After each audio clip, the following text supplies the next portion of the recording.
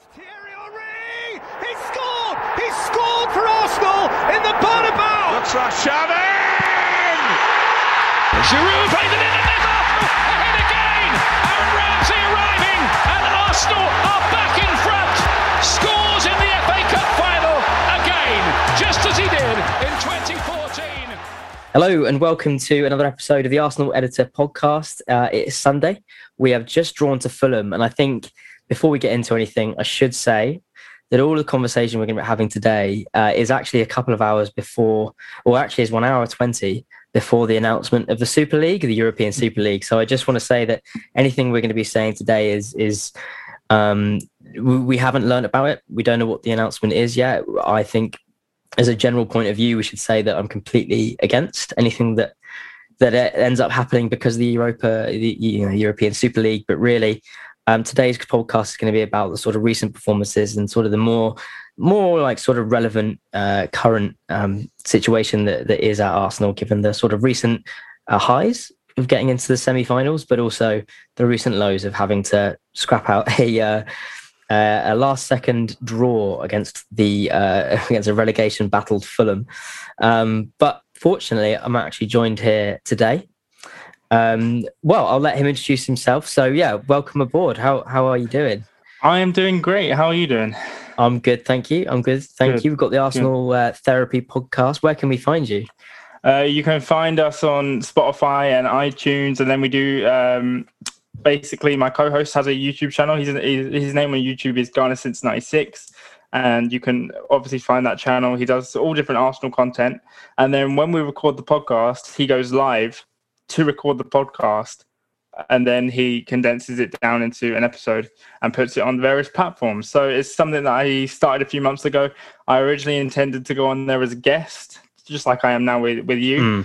And after that, he asked me if I wanted to be a co-host, which I accepted because, you know, when you get that sort of chance, it's not something you turn down, especially when you're talking about Arsenal. So it's exciting. Completely agree. James, it's good to have you on, mate. And are you a positive Arsenal fan? Do you tend to be? Yeah, I am a positive Arsenal fan. I don't really agree with it, like managers in or out. I'm not part of any. Well, I'm very much Arteta in. I'll get that out there now. I'm very much like in that camp. But I'm not one to bash players or heavily criticize. I do criticize sometimes when it is, when things are going really, really bad. But I'm not one to just criticize players after every game and go, I'm just, what will be at the end of the day. But hopefully, yeah. I agree, So, and it's good. I mean, the thing is, because it's very easy to be hot-headed as a fan, but I think you have to take in sort of the bigger picture. And even at the back end of today, where you've had to sort of struggle out a draw against Fulham, which I'm sure we'll get into, then it's good to have some positivity. So yeah. So let's get into it. So thanks again, guys. And you've all sort of sent in some. We've sent a post out today to get some 3-word summaries of the game. So we'll read out a couple now of some of the best. And I think there was generally a pretty heavy consensus towards the VAR, which obviously went against us today, which is really annoying. So there's a lot of that. Again. So yeah, again, classic. So Fahmi Gunas says game is rigged. Got to agree, mate. Got to agree. Do you have any, James? I one from Nathan181. El Neni is dog water. I don't know in what context that is, but I just thought that was a funny comment. Again, a lot about VAR, which is to be expected because we don't seem to have the rubber of the green when it comes to VAR. But let me see if I can find some other ones. I've got a couple more. I mean, Joey Taylor 919 said that was peak. John P. Frank said that was not clinical enough. And there was actually the guy called Fu_kin_no1, Fukin no one, which I've got time for. Well, I've got time for that. He says, join Super League. That's how bad it was. I don't want to get into that right now. But Rick1311 says Sunday League mentality.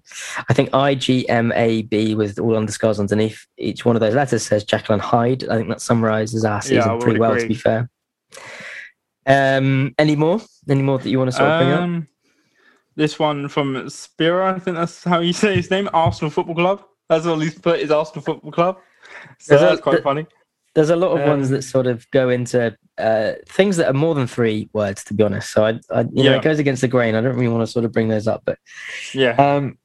Alrighty. Well, look, that summarizes pretty much how we feel. It was a bit of a dismal day. VAR seemed to go against us, and I'm sure we'll get into the individual parts of how that happened. But how do you feel about that game? Very underwhelming. I thought we started the game pretty well. I thought I wrote some notes down, obviously for my own podcast as well. But I thought we started really well. I was actually late to the game. I was out doing something out and about, and I had the game on my phone, and I was like, oh, this is pretty good. Good first 15 minutes with passing. I like to use this word progressive. We were being very progressive in the way we were playing. I know that Martinelli had that chance, like I think it was 90 seconds into the game, where he could have scored. And then I think we were on top of Fulham. We also obviously had that disallowed goal, which we'll probably get into. But I thought we started very, very brightly, but we weren't able to kind of stamp our authority on the game, which has been the story of our season. We've had so many chances to do that, and we just haven't. And it is what it is at the end of the day, isn't it? Yeah, it's a tough one. I mean, I was pretty confident moving in, and I was the same as you. I wasn't quite sure.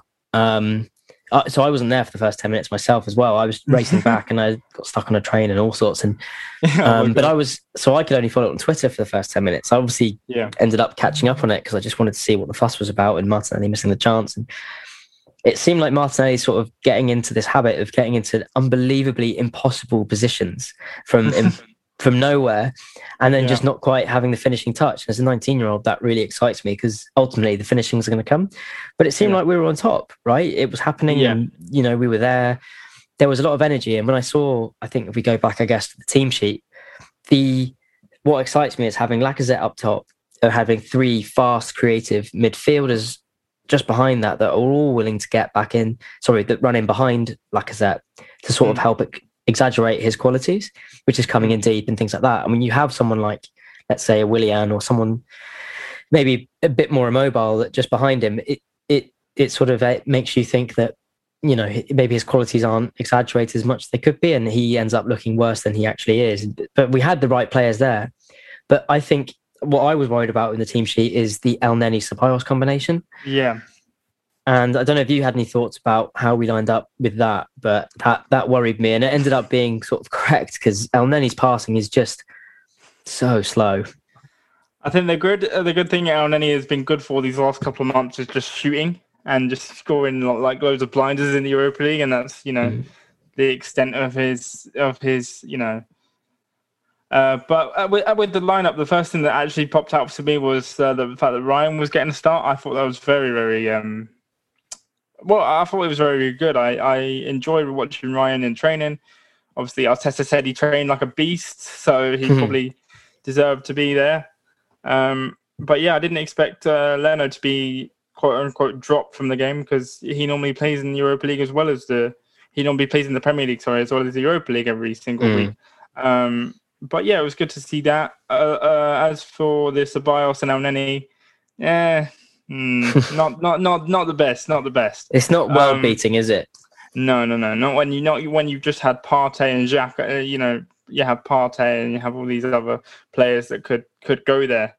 And but this is the thing. People think that the Premier League is done now and we can't get anything from it. Then Arteta's probably thinking maybe I can tweak a little something here, little something there, and maybe find my lineup for possibly next season. But you still have to take the Premier League seriously as it is the main league you're competing in, no matter what competition you're still in. And we've seen the likes of Manchester City yesterday making changes, and they got beaten, and we did the same today, and we got beaten.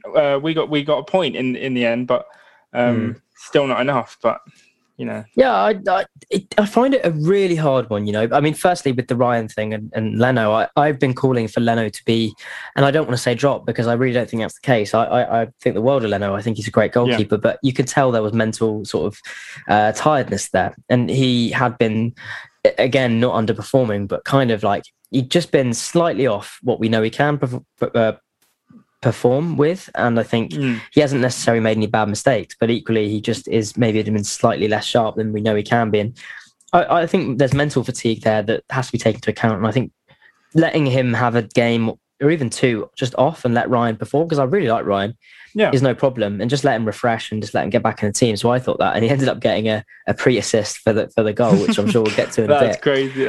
I know, that was great. But we've seen it, and I know that the Twitter brigade will all be saying Arteta this, we've drawn to Fulham, we've done this, but like I kind of don't really know what more you can do as a manager. And you have to rotate. You played 3 days before off the back of a quarter-final European competition, whatever you think about Slavia Prague, right? And you've come into this game and it's towards the bottom of the league.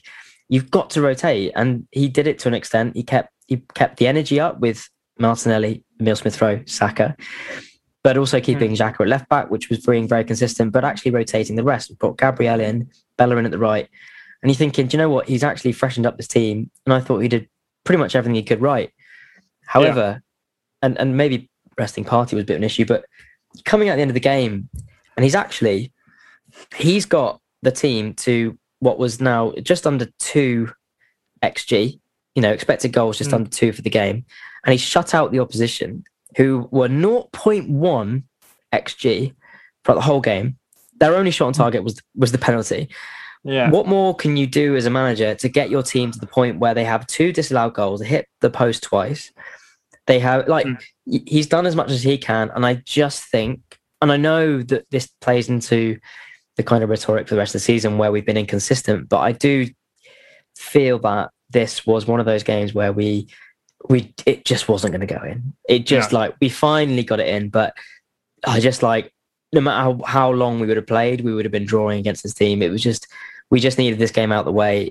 Like you say, it happened to City, not only against Leeds, but actually against Chelsea yesterday, where they played well as well. And we were battering their goal. We just weren't going to score until we did, obviously. I mean, I agree with you. I agree. What else can Arteta do? I see all these people on Twitter go, "Oh, well, he could have done this. He could have done."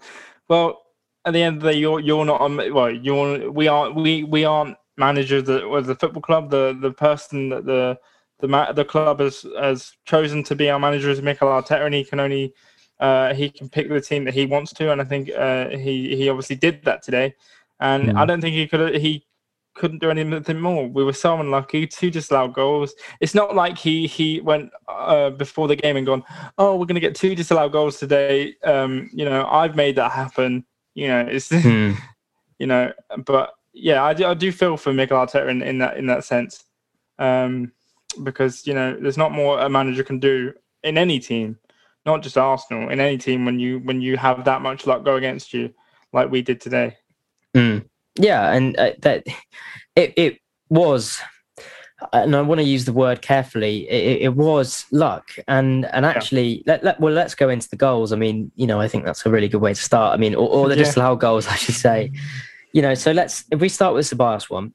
So the ball gets played in, and it comes off Lacazette's head. Saka's toenail, millimetre of his toenail, is offside. And what I think is important to say, and this is in the build-up where he passes out wide, great ball by Emile Smith-Rowe, great finish by Ceballos, to be fair to him. But, and I know Arsenal fans won't like this, but there's a few issues with VAR, right? And I don't think we should have VAR in. However, one of the things with the offside rule is that it's quite, to an extent, black and white. We know when it is off and when it is on. And there is an exact science to an extent about it. And with this goal is that on the frame they used, annoyingly, and I don't like this because I think there should be discrepancy in the technology we use for reasons I'll go into in a moment. Yeah. Saka was offside. His toe, whether you like it or not, no matter how fractional it was, Saka's toe was offside. And it's annoying. And the reason why it's annoying is because the frames aren't quick enough to keep up with how the ball is moved. So when that freeze frame was used, the ball was on Lacazette's head and his toe was just offside. However, in the next frame, the ball had gone and he was onside. And I know obviously that isn't what the offside rule is. But there's a frame in between that we can't keep up with, is that when the ball, even though the ball is still on Lacazette's head, we don't know whether or not his toe has come onside during that time or not. So by the time it's touched his head, yes, Saka's offside. But by the time it's come off or is on the way of leaving, however you want to call it, do you know what I mean? His toe might have come onside, because the difference of being onside and offside is that marginal. That's the frustrating thing. But I do think, annoyingly, and I hate how tightly these decisions get magnified, but I hate to say it, but he just was offside. Yeah. I would say the same thing. I said, there's no point. I know we like to, magnify. Oh, it's only a toenail, but at the end of the day, it was offside. It was offside. There's nothing you can do about it. VAR was brought in, whether you like VAR or not. It was brought in to correct these kind of decisions. And at the end of the day, it was offside. You can't say anything. You can't go, oh, well, because it's VAR, we're going to rule it off. It was offside, so you can't say anything other than that. I like the phrase you use, black and white. It is very black and white in what the rules are, and I agree with you in that sense. I think annoying. I hate VAR. I'm going to get rid of it. That sort of stuff, and I get that, and I get the annoyances with it, and I do feel aggrieved because what ended up being 2 disallowed goals and a goal against us ended up being probably about 3 millimeters within all of it, and it's annoying, and I hate it. But these are the sort of margins that we play with in our game, and I just think that in this instance it kind of was offside. But what annoys me is and what is good about it, I guess, is that this is consistent across the league, and people do get annoyed at this because you kind of feel like it shouldn't be, but you do look at it, and how minute it is frustrating. What's worse is when it's an armpit. When it's a toe, you're like, okay, that's really, really upsetting. But if it's somebody's like end of a sleeve, they ended up changing the rule to the bottom of the sleeve, and then that is the worst. That's about as bad as it gets. But I think it's only because there were so many VAR decisions, including the penalty, which we'll get into in a moment, and including the offside that led to that penalty, or that was actually onside, obviously. It's the fact that it was so close within it that these games rest on fine margins. Yeah, they do. And they never used to be like that. They never used to rest on fine margins like a toenail or Alan Smith joked that he should have grown long nails. That's but it's now getting to the point where they are using those fine margins, and they are getting. I hate when they when they say, oh, it's time to get the lines out, and they get all the little lines and then measure it, but it is offside. It is, as you said again, black and white, and there's nothing you can really do because the rules are the rules at the moment. Whether they get changed in the future or not it remains to be seen. But for right now, we have to deal with that, and we have to move forward to the detriment of Arsenal Football Club. And whether decisions go against us or for us, we have to just put up with it for the time being, and hopefully things change about it. Whether we scrap VAR or we change the rules, or however we decide to go about it. And it does, and again, I'm not supporting VAR here because that decision really annoyed me, and but it does feel like it's ruining the celebration of goals. Like everything that happens now, it's like, okay, well, maybe that is offside. You hold yourself back, and that moment of elation is just robbed, because no matter how big a goal it is or how obvious it is it's a goal, you still got to wait, because you don't know. Maybe somebody's accidentally, like we saw Son, and I think it was Scott McTominay last week, when he accidentally put the fraction of his skin from his fingernail, or whatever it is, from his face. Ended up not being a goal, and it's like, no matter how small it is, you might actually end up not, I don't know, celebrating the right goal or whatever it may be. I mean, I did it today. I was like, when we scored, when Ceballos scored, I was like, stop, because you never know. And it's like, I remember before VAR came in, I was like, I used to celebrate goals like it was nobody's business. But now I'm just like, you know what, James, you need to calm down here, because you know what might happen. And you know what? Being not only VAR, but being an Arsenal fan and VAR is like, so, you know, I'm just like, I have to calm down. I have to, you know, wait until the decision comes around and then maybe celebrate if it's depending on how the decision is. But I agree. It has taken out the, you know, the elation and the excitement out of celebrating goals, because you don't know. You literally don't know anymore. Apart from when the purple screen comes up and it says online offside or onside, or, you know, it's just not black and white, as you said, anymore. It's so true. It's so true. And look, because the second one with Emile Smith Rowe was clear. You know, he was really offside, and that shows you, and that shows you why the technology is good. That goal should never have stood, and there was there's no grey area, you know, all that sort of stuff. But well, look, as the game went on, the next, it just seemed like it was going from bad to worse, because we had two, you know, you can debate it's the end of the world, but there were two disallowed goals which felt really bad, and then Laka's hamstring goes, and you're like, oh God. Actually, I've actually written on my notes. I don't remember if that was before or after the penalty. I think it was actually after. As soon as I saw Laka go down, I was like, really? Because remember, we had that game where I think it was Saka and I can't remember the other one. Saka and someone else went down, but they were like our key players. I was like, what? You know, two of our key players go down at literally this, like at 1 second between each other. I'm like, what the? And it would just be so Arsenal-like to do that. And for Lacazette, I don't know how long the injury is going to be, but it looks like it's a hamstring. And, you know, those can be pretty bad. But for our sake, we need to hope that tomorrow he gets a scan and it comes out better than it was first feared. But we'll have to see. It's always a waiting game with Arsenal. You always have to wait and see what happens. And then, you know. Yeah. But, you know. It worries me. Yes. It always, when somebody sort of goes down without being touched, and, you know, Lacazette just passed it off, and he was kind of not through, but, you know, going through the middle, and he just passed it off with his left foot, and you saw him go, and you knew it was just, it worries me. Yeah, and he waved to he signaled to the bench straight away, so you know something is up when a player does that. I'm hoping it's okay, because of course, it wouldn't be a normal Arsenal season without our captain, our highest paid player, and our talismanic striker. No matter how bad a season or whatever you think of him getting malaria. That came out of nowhere. But of course, he gets malaria. Like, when was the last time that happened to a Premier League player? Like, honestly, it's just like it's one thing after another. Yeah. Oh God! I mean, I know how it happened to Cheryl Cole once. That's all I know. That's all I can remember. Yeah, I'm the same as you. It happened to Cheryl Cole. But maybe that is the reason why he hasn't been playing so well. Is because he's obviously because he's been with Cheryl Cole. No, because he's contracted malaria, and, you know, I obviously wish him a speedy recovery and all of that, and hopefully he can be back.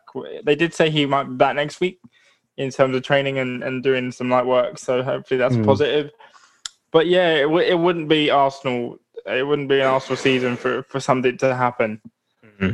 Exactly, something really weird and something crazy. I mean, of course, in the same week that he gets malaria, that our other top scorer decides to go and pull his hammy. Of course, like it just wouldn't happen any other way. And then there's a potential of a Super League, and then leaving the Premier League altogether, which also concerns Arsenal. And then it's just, you know, it's like when you're playing dominoes and they're all falling down together. I don't want to get into this because I don't know what's happened yet, and the announcement is an hour away. Yeah. But I will be devastated if this Super. And look, hey, we are in a dire situation where we're lucky to be even considered for something like that. But the fact that even would exist is possibly the worst thing that would ever happen to football.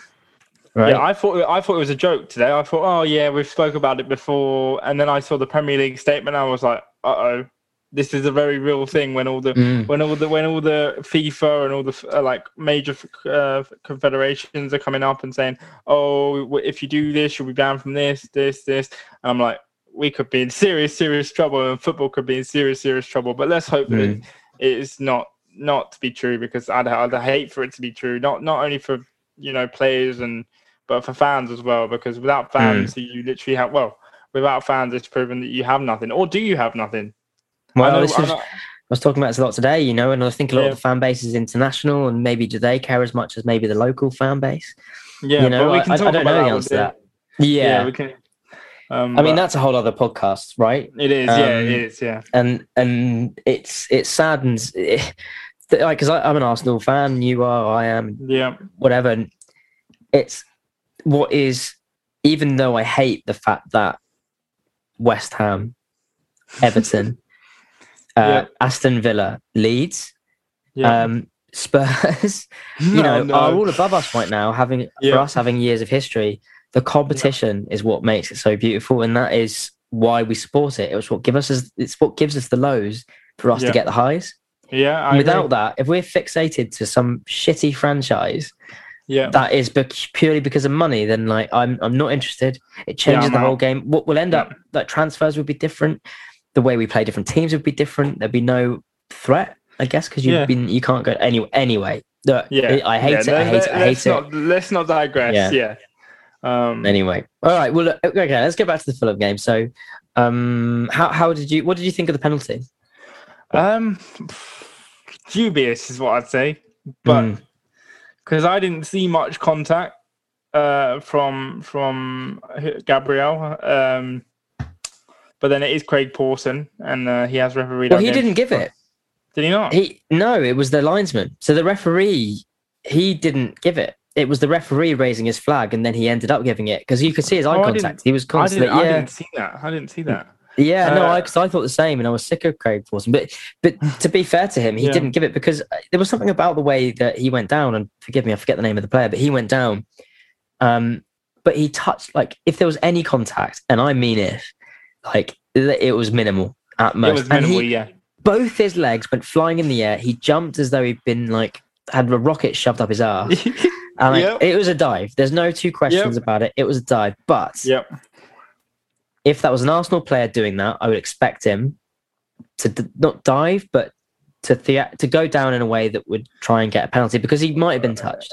Well, do you know what I mean? Yeah, we know Lacazette's done that in the past, where earlier on Match of the Day, they were taking the mickey out of him and going, all the scream, and but when it happens, when Arsenal players do it, it seems to be fine. But dive, I don't really like. Well, I can't say I like diving, but it is part of the game now, and it is what it is. Well, look, I think players get penalised for staying on their feet. Yeah. Right. And I know there wasn't much contact here. I know that, but when it's given, no matter how small a contact there is, it's not going to be overturned, because whilst there was no real evidence to suggest that he was touched. There definitely wasn't any evidence to suggest that he wasn't touched. Yeah. So, they were never going to overturn the decision. So whatever decision that was made, they were going to stick with it, because it was so light.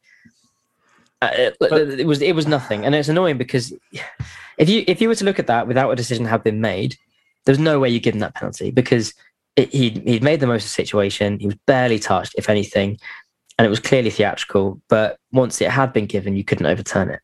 Well, then why couldn't? But then you say that. But then why couldn't they go to the pitch side monitor and go, have a look? Well, then that's a good point. That is a very, very, very, very good point. I don't know why. I think yesterday there was a pitch side review on one game. I can't remember what one it is, but it was a simple challenge like that. I think it was given a penalty or a card, and then they just went over and had a look. That's what it's there for. So why don't we? It seems when Arsenal rarely have the pitch side monitor go in our favour. I know. Yeah. It's just it's bad. But and I think, do you know what? As soon as somebody goes to the pitch side monitor, 9 times out of 10 that's going to be overturned, because psychologically the referee has been told that, look, you need to go and have a look at this, i.e. you've probably made a mistake. So usually it won't go against you, but I don't want to create, because I don't believe in a conspiracy. I think it's bullshit. Obviously there's nothing against us. No one's conspiring as a referee when all their jobs are aligned individually. That no one's going to be going, right, okay, you need to make a wrong decision here to make sure they lose. It's not happening. However, it has been situations where it seems to have happened to us a lot, and I'm sure other teams think the same. And it just was like, and I think it just was emphasised by the last goal, and maybe this is a good time to get onto that. And they brought Nketiah on, which I questioned. I think the reason why they brought Nketiah on was because that I don't know. There's a cynical side of me that thinks that maybe they were just trying to add value to their transfer value because he's not staying. No, he's not. You know? Yeah, well, we could. I don't think there was anyone else we could have brought on. Is there in the? No, and to be fair, I was scrutinised actually because I tweeted, "Why don't we bring Balogun on?" And I didn't know he wasn't on the bench. I just completely assumed. I don't think Balogun was on the bench, but I would have taken Balogun over Nketiah, to be honest. Me too, and I think my question was, why wouldn't we have brought on Balogun over Nketiah so that we can, just get him some experience? But I know what the club would be thinking because they want to add value to Nketiah's price over the summer. But obviously there was no Balogun, and I was being an absolute idiot. And maybe I'm in contention for being dick of the day because if that is correct. If that is correct, like people at the club are going, oh yes, he's scored now, so he's added a few zeros onto his transfer value, so we can ship him off. But I think he will go. I don't think he said himself, I haven't really played much. Well, he's correct because you haven't. But he is one of those players that when he is called upon, he does something to make you suggest, he does something to make you suggest, why isn't he playing a little bit more regular? Like, I know he didn't have a limited time and he scored a goal. But that is what you want from a striker. You want them to be able to score when they're called upon, and he did that today. So I have no problems with him and what he did today. Yeah, it's a very difficult one, and bless him, he's a Highlander and he's got a good record. Yeah, I just good celebration. Good celebration. Although I question about doing that kind of celebration when you're earning a 1-1 draw at Fulham. Yeah, but no. Do you know what? No, I'm really happy for him because he does deserve it. He works so hard, and he's a fox in the box. Yeah, and maybe that's something we don't have. But I'm looking at the sort of contractual situation, and they've both got the same agent. Balogun and Nketiah have very, very similar youth track records and very prolific. I mean, Nketiah is the highest scoring ever under 21 England that's international. Incredible. It is. That's over Alan Shearer. But I just think if we're going to progress any further, I think we're going to have to take gambles. Yeah, and I just don't.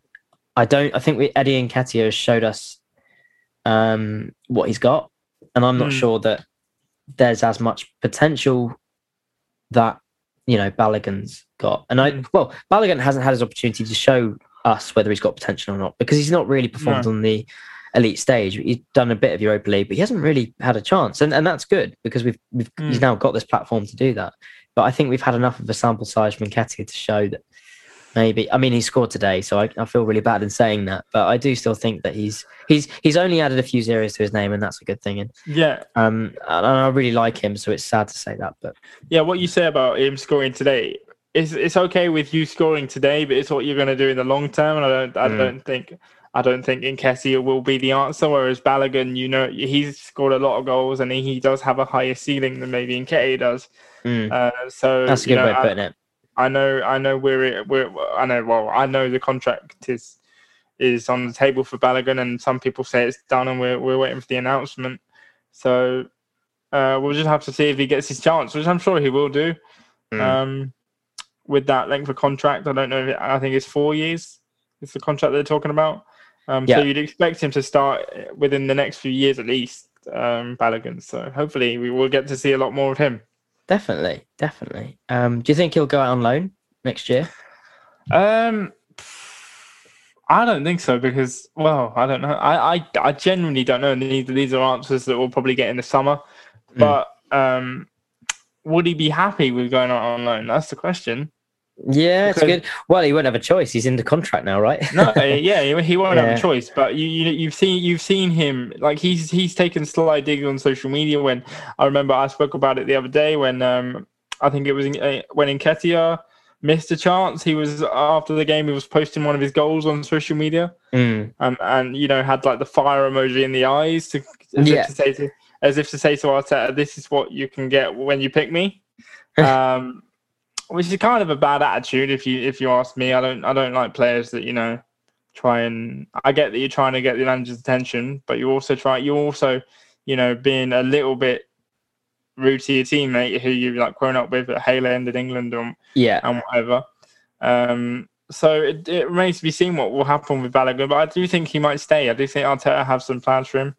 There's lots of talk about Martinelli going out on loan, which I completely disagree with. I hope not. What is there? Is there rumours about that? Well, no, it's just people. It's just like people that I know saying, "Oh, maybe Martinelli will."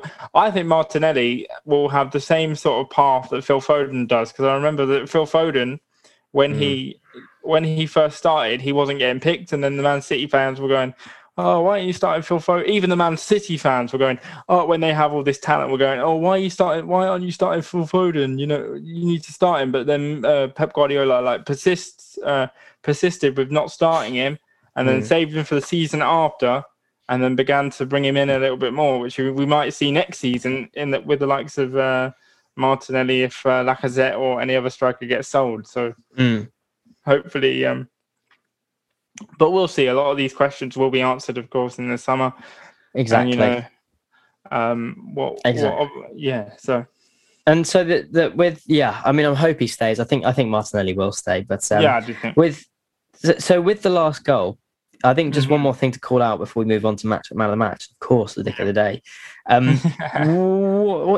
think just shout out to firstly Nketiah for sticking it away. Secondly, Matty Ryan for a flick on of the century. Like, I mean, he must be over the moon because he's obviously a huge Arsenal fan. He is, yeah. And I think he must be the happiest guy alive right now. Like I said to my dad that he was, what is Ryan doing? What is Ryan doing that far out? And when we had the corner and it be dealt with, I expected him to go back to his goal. But then he literally just remained there, and I was like, what's going on? What's going on here? Then another corner comes in, and then he's right there and like gets to touch on the ball, and I was like, really? And then obviously he got the flick on to provide Nketiah's goal. Well, not exactly an assist, but he will be very happy with that contribution because obviously he is a big Arsenal fan. Just like to say, I apologise for that because that's doesn't normally happen with this laptop. So that's all right. Well, look, we're gonna cut it out, and we're gonna be talking about the fact that the audio went down, and no one's gonna know because we'll have edited it out. So don't worry, no one's gonna know what we're talking about right now. But effectively, there was an audio issue, but we'll edit it out. No issue. Yeah, okay, that's fine. And you know what? Fair play to Nketiah. But so it was 1-1, disappointing, and is what it is. But all right. Well, look, who was your man of the match? Who was my man of the match in terms of player wise, or anyone else? Just man of the match. So for Arsenal, man of the match, probably Nketiah because he scored the goal. Well, he got man of the match on the Premier League, which I was surprised about. Yeah. The second one would probably be Emil Smith Rowe. I think or no, actually, I take that back. Maybe Ceballos because his header was, regardless of the fact whether the goal was disallowed or not, his header was, amazing, real powerful, and you never normally see that with Ceballos get into where a striker would normally be and try and get in there. But it would have to be the goal scorer of the goal that eventually did stand, and that is Eddie Nketiah. So fair. Yeah, I think he had a good game when he came on. I mean, he was buzzing, he was around the box, and he really wanted to. He was desperate to get a goal and maybe just prove himself. But I thought Bukayo Saka again was just electric. I mean, he was making everything happen. It was the only one that seemed to me like he was sort of desperate to make something happen. And Emil Smith Rowe was very good as well. So Ceballos, I actually thought, other than the goal that was disallowed, I don't know. There's just something about his passing, and I'm a bit biased. I'm hugely positive Arsenal fan, but I'm a bit disappointed with the way Ceballos sort of turned out, and his passing is just so inaccurate sometimes. And I thought today was just quite really annoying. But no, to be fair to him, it was a good finish. But man, my man of the match was Bukayo Saka. Who was your dick of the day? I'm sure you're the first time on this podcast, so. I was going to choose the referee, but if I can choose the referee, but we spoke about it before when we were discussing, and I know who you probably pick, and I have to agree with you because who are you going to pick? Because you might change your mind. No, so it's the same as I said earlier. So I think so. By the way, Scott Parker, right, is a very stylish man, and I will give him full credit for his style As is throughout the season. Now Yep. I live about 2 miles away. I'm going to guess about 2 miles away from the stadium. So I was walking around for a few hours before kickoff. I got a nice coffee. I enjoyed the sun, and I was very upset that I'd chosen to wear a jumper. So much so that I took off my jumper and I wore my t-shirt for the rest of the day. I got in, my flat was Yeah. hot. We actually opened Yeah. a few windows. It was very warm. I turned on the Yeah. telly, 10 minutes late, in fairness. Scott Parker is wearing not only a layer underneath his blazer, which is very, very thick, but Oh it's my also a beige cardigan. He's wearing a beige. No, I almost think he must have had And like he's- I failed, think not lost the he's- bet or yeah. something. But I he's think he's wearing beige. beige. He's wearing beige trousers as well. And Yeah, he's let himself down. man. He's really Yeah. let himself down. He's a handsome man, you know, and he's a stylish man. He's always similar to Arteta. He's always wearing stylish stuff on the touchline. But today, I was thinking, what the hell is that? I'm like, what? But yeah, I have to agree with you on that one. But yeah, it was something. It was something. I'm sure Scott is probably watching match of the day and admiring himself on TV today. But but yeah, that's my dick of the day.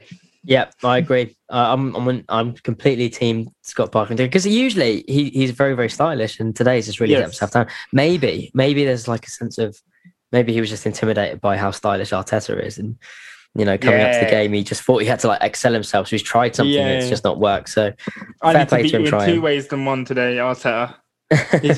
He's probably gone, I need to beat you in fashion sense and I need to beat you on the pitch. So yeah, and it's not quite worked for him, unfortunately. No, it's not quite worked at all.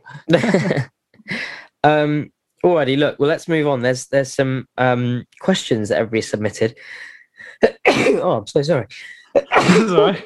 That's I'm all not going to be able to edit that out either. Because... oh, must And again. apologise. Oh God, that's not COVID. I promise. But let's get Oh God. See, I'm allergic to the European Super League. That's what it is. Oh my God! Every minute that draws closer to it, I'm getting worse and worse. But, okay, so I've sent you some questions. You did. So, would you like to go first? Do you want to pick a question, or shall I? I will pick a question. So let's pick. For instance, this is quite an easy one. What is the podcast called? Very good question. Now, to be honest, I don't think answering that question on the podcast is going to help many people because you're already here. But if you do need to know, and for some reason you've stumbled across this in another way, it's the Arsenal Editor podcast. So just search that into your chosen podcast platform. Yes. Okay. So that's one answered. Okay. Well, we kind of semi-touched upon this, but I'd like to go into this a bit more. Yeah. Enoma 10 has asked, should Balogun or Nketiah start the next game? So I suppose that's in reference to probably Aubameyang and Lacazette now being off. So what do you think? Who we got? We got Everton, right? Yeah. On Friday.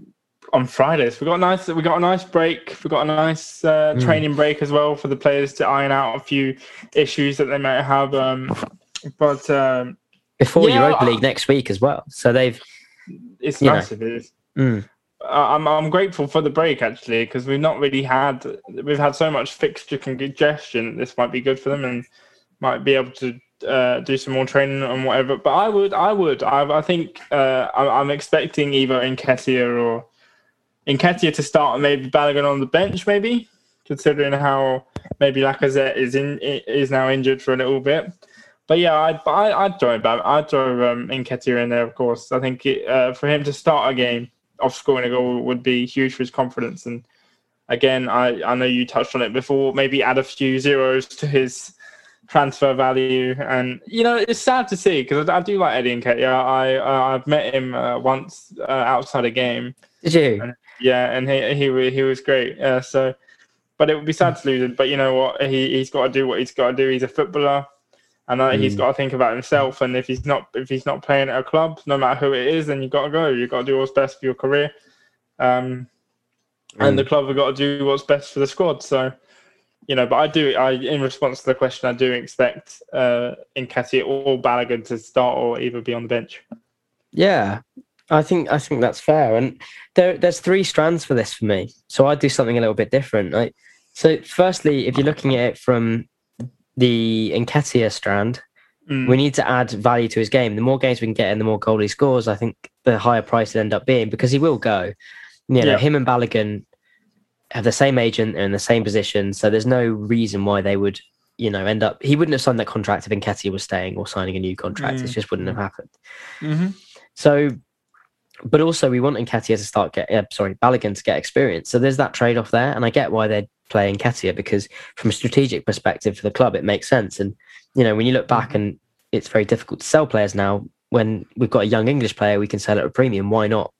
When the Premier League is basically gone, like, why not? But equally, in the same way, you could say, what the hell is the point in playing someone we're not going to keep when we could have given someone experience about Premier League opposition? So play Balogun. But actually, I would do something a little bit different. I'd start Martinelli through the middle. That's where I see him long term. Yeah, I would agree. I would agree. Get Martinelli through the middle. Pepe on the left, Saka on the right, Emile Smith Rowe through the middle. That's the dream. There may be a bit too much mobility, which I know some people say there's no such thing, but you know, there's no maybe Odegaard could come in instead of Emile Smith Rowe. I don't know. Just touching on Pepe, you mentioned there. I know we haven't really spoken about him. On the left, he seems to be much more comfortable. But today he was probably deployed again on the right.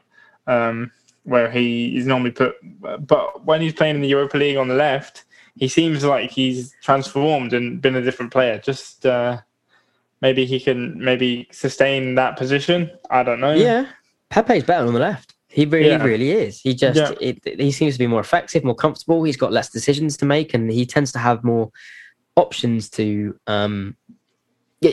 He has more options at his disposal, and therefore somehow ends up having to make less decisions. And I know it's kind of a bit of a conflict, but he can go both ways, but also has more conviction on his left foot, so he doesn't have to cut inside every time. Like, it keeps the defenders guessing. He's great. Agree. Like, you know, so I'm all for Pepe on the left. So let's see if we've got any more questions. Yeah, let's do it. So Freddie_Smith 2007 says, why are we so bad? Because we just, you know, well, actually, if we were going to delve into that a bit further, I'm going to go ahead and say that we weren't really. And this is, you know, if we were going to compare that to how we were on Thursday, right? Now, Thursday, we were prolific as shit. Yes. As to say it, right? We were scoring from positions that we probably wouldn't have scored from necessarily that often normally. The XG, you know, whatever. Saka scoring from range and all that sort of thing. Yeah. We got ourselves in good positions today. We shut out the opposition. They had one shot on target, which was a penalty, which was stupid to give away. And it's just, had so many shots on target. I thought the midfield was energetic to an extent. I think El Neni was extremely slow, but we obviously had rested players. We got into good positions. We had some good shots. We missed some good chances. And it's just like, it's the same story this season. The issue is, if you miss the chances that we've got you into, then it's more likely that we're going to pay for that eventually. Because if you don't take your chances, something's going to happen at the back. It's a freak incident, like it did, then, you know, we're going to pay for it. So it's one of those things. We played well again. We paid for it with stupid mistakes. Absolutely. And mistakes, I like to say this as well, mistakes cost games. They do. And we've made a hell of a lot of them this season. But you know, hopefully in the coming seasons, that kind of mistake counter, if you will, goes down. But and that kind of plays into this question. So Podar 5034 says, why do we constantly drop so many points despite being the better team? Well, some people will say the manager, some people will say the referees. But you know, it's, as you said, we get in these positions, but we just don't finish our dinner, so to speak. And the only people we can blame for that is the players, because Arteta's not playing anymore. He can't influence the way we play the game. He can only influence the tactics that he gives the players. I agree. And the players are there. The players, the 11 out there on the pitch, are the ones doing the business. So the only ones that we can blame is them. And you know, we can't blame anyone else. I agree. Look, you know, Arteta's got the players into better positions than they were last season. You know, absolutely. Like, genuinely, this is all statistic measured from the expected goals, and I've said this many times before, so apologies for repeating myself, but That's you all know, right. he's got them into far better positions than he did last season, even compared to the first half of this season. But you can't really account for things like Aubameyang not performing to the same rate he was last season. And again, the data stats up. He's getting to Aubameyang into a better position than he was last season, which still means that you can't account for those sort of misses. And that transcends across the team. For some reason, they're just not putting it at the back of the net. And there's only so much you can account for that. And the issue, again, and I've said this a few times in different podcasts, but when you rely so heavily on Xhaka and Luiz as your offensive play and defensive, because they both have such good attributes. And by the way, Xhaka was excellent at left back again today. He was absolutely unbelievable. I think he was brave. Yeah, he was brilliant. And I'm really looking forward to seeing more of him there, to be honest.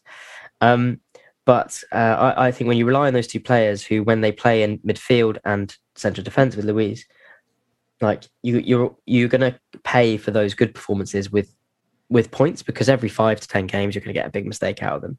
And unfortunately, no matter how well you play, if you don't take your chances at the top, you're always susceptible to a Xhaka or a Luiz mistake at the back, or Ceballos, to be honest. Yeah, Ceballos now falls into that category of mistakes.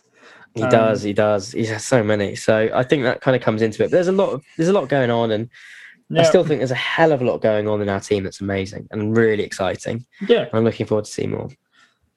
We have Saka and we have Smith Rowe. That's and Martinelli. That's reason to be excited in itself. So exactly, and Odegaard's going to stay. Yes, hopefully he does. Hopefully he does. But I'd love it. Apparently he loves it in London. He feels ready to commit, and hopefully he does. But money. Well, I don't want to say money talks, but if he gets a new contract worth an X amount of money, and it's Real Madrid, who he's always wanted to play for, then it might sway in the other direction. But hopefully it sways in the direction of North London. I hope so. Yeah. Well, there's another question that kind of is in line with this, and I'd like to address this in particular because this is very much in line with it. So Amir Psycho, lol, what a name. says, why do you refuse the concept that Arteta is the problem? What actually is the problem if it's not him? So just to address that, I'm Arteta in, but I am not. He's not like, I can still happily criticize him when he makes a bad decision. Yeah, like I've been Emery out. I've been, even Wenger out towards the end. Whilst I wasn't an aggressive force of it, like I got that there needed to be a time to move on, and like I just think that Arteta's here to do a job, and that job isn't short-termism, which we've looked at for the last 5 years. He's got a long-term plan, and when he does things like play Willian, play people out of position, you idiot, I'm annoyed. I think he can improve, but we've got a manager, and we've accepted this as a club, that we've got a young manager who needs to improve. We've got a young manager who's going to learn with us, and we've got a young manager who's here for the long haul, who is widely respected as a good coach and has the players on board and has won us a trophy. I think we should stick with him. Yeah, let's not forget he's won us 2 trophies, but he's won us the Community Shield and the FA Cup. You don't just do that. You don't just all respect to the other 20 managers in the Premier League. You don't see everyone winning trophies, and I think so much criticism of Arteta is unneeded. Should we say? It's easy because he's been tasked with ripping out a culture of a club and starting again. That is a very difficult job. Yes. And United is still recovering from their process of that, and they didn't even do it properly. They're looking second now, but they're still a few years ahead of us. Fine. I think we have to be realistic as to where we are. And I think he's inherited infinite problems, and we can't just go, because what is the alternative? We get another manager who sees the same problems, gets upset, he leaves, and we go, right, let's do it again. Right. Yeah, brilliant. I see so many people go. I see so good that you brought this up actually, because I see so many people go, oh, just appoint Nagelsmann or all these other managers. I can't believe I just used Pochettino as that example, but he's a brilliant manager. Even Pochettino, the only one I wouldn't accept now is Jose because car crash. But what I see so many people go, oh, we should get this manager and we should do this, but you are right in thinking that he's going to have the same problems. He's going to have the same problems, the same issues that Arteta had, because ultimately a manager isn't good without his tools, and with tools being the players in this example, Arteta needs to go out in the market, buy his right players, buy the players he wants to implement into his tactic and the way he sees us playing in the long term, and build on that. But with all this criticism, it's like you're stopping him from doing that. So just let him do his job. I don't know how much I need to, Look, I agree with some people that say, "Oh, he needs to work on this." And of course, he needs to work on stuff because he's a new manager and he's learning on the job. But I don't agree with, "Oh, well, he should just, he should be sacked. He should go. He's this. He's that. He's that." But it's just, I agree that there is some criticism needed when he does stuff wrong. Sorry. I think one of the biggest black marks against his name was when he was playing the defensive football. The thing is, last year that defensive football worked. He won us a trophy with it, right? Beat Chelsea, beat City. But this season, it kind of got figured out quite quickly. And I think it took him about 10 games too long in the November-December period to play the four at back, I should say. And with that central midfielder in Emile Smith-Rowe, which we could all see, it took him too long to figure that out, fine. But when he did, the game changed. Since Boxing Day, we have been genuinely brilliant. And don't get me wrong, we're not Man City. But that's fine. We're not Man City. We have to sort of get that. But we're developing. But we're developing into. Look, I know we're never going to be we're probably never going to be as good as Man City are.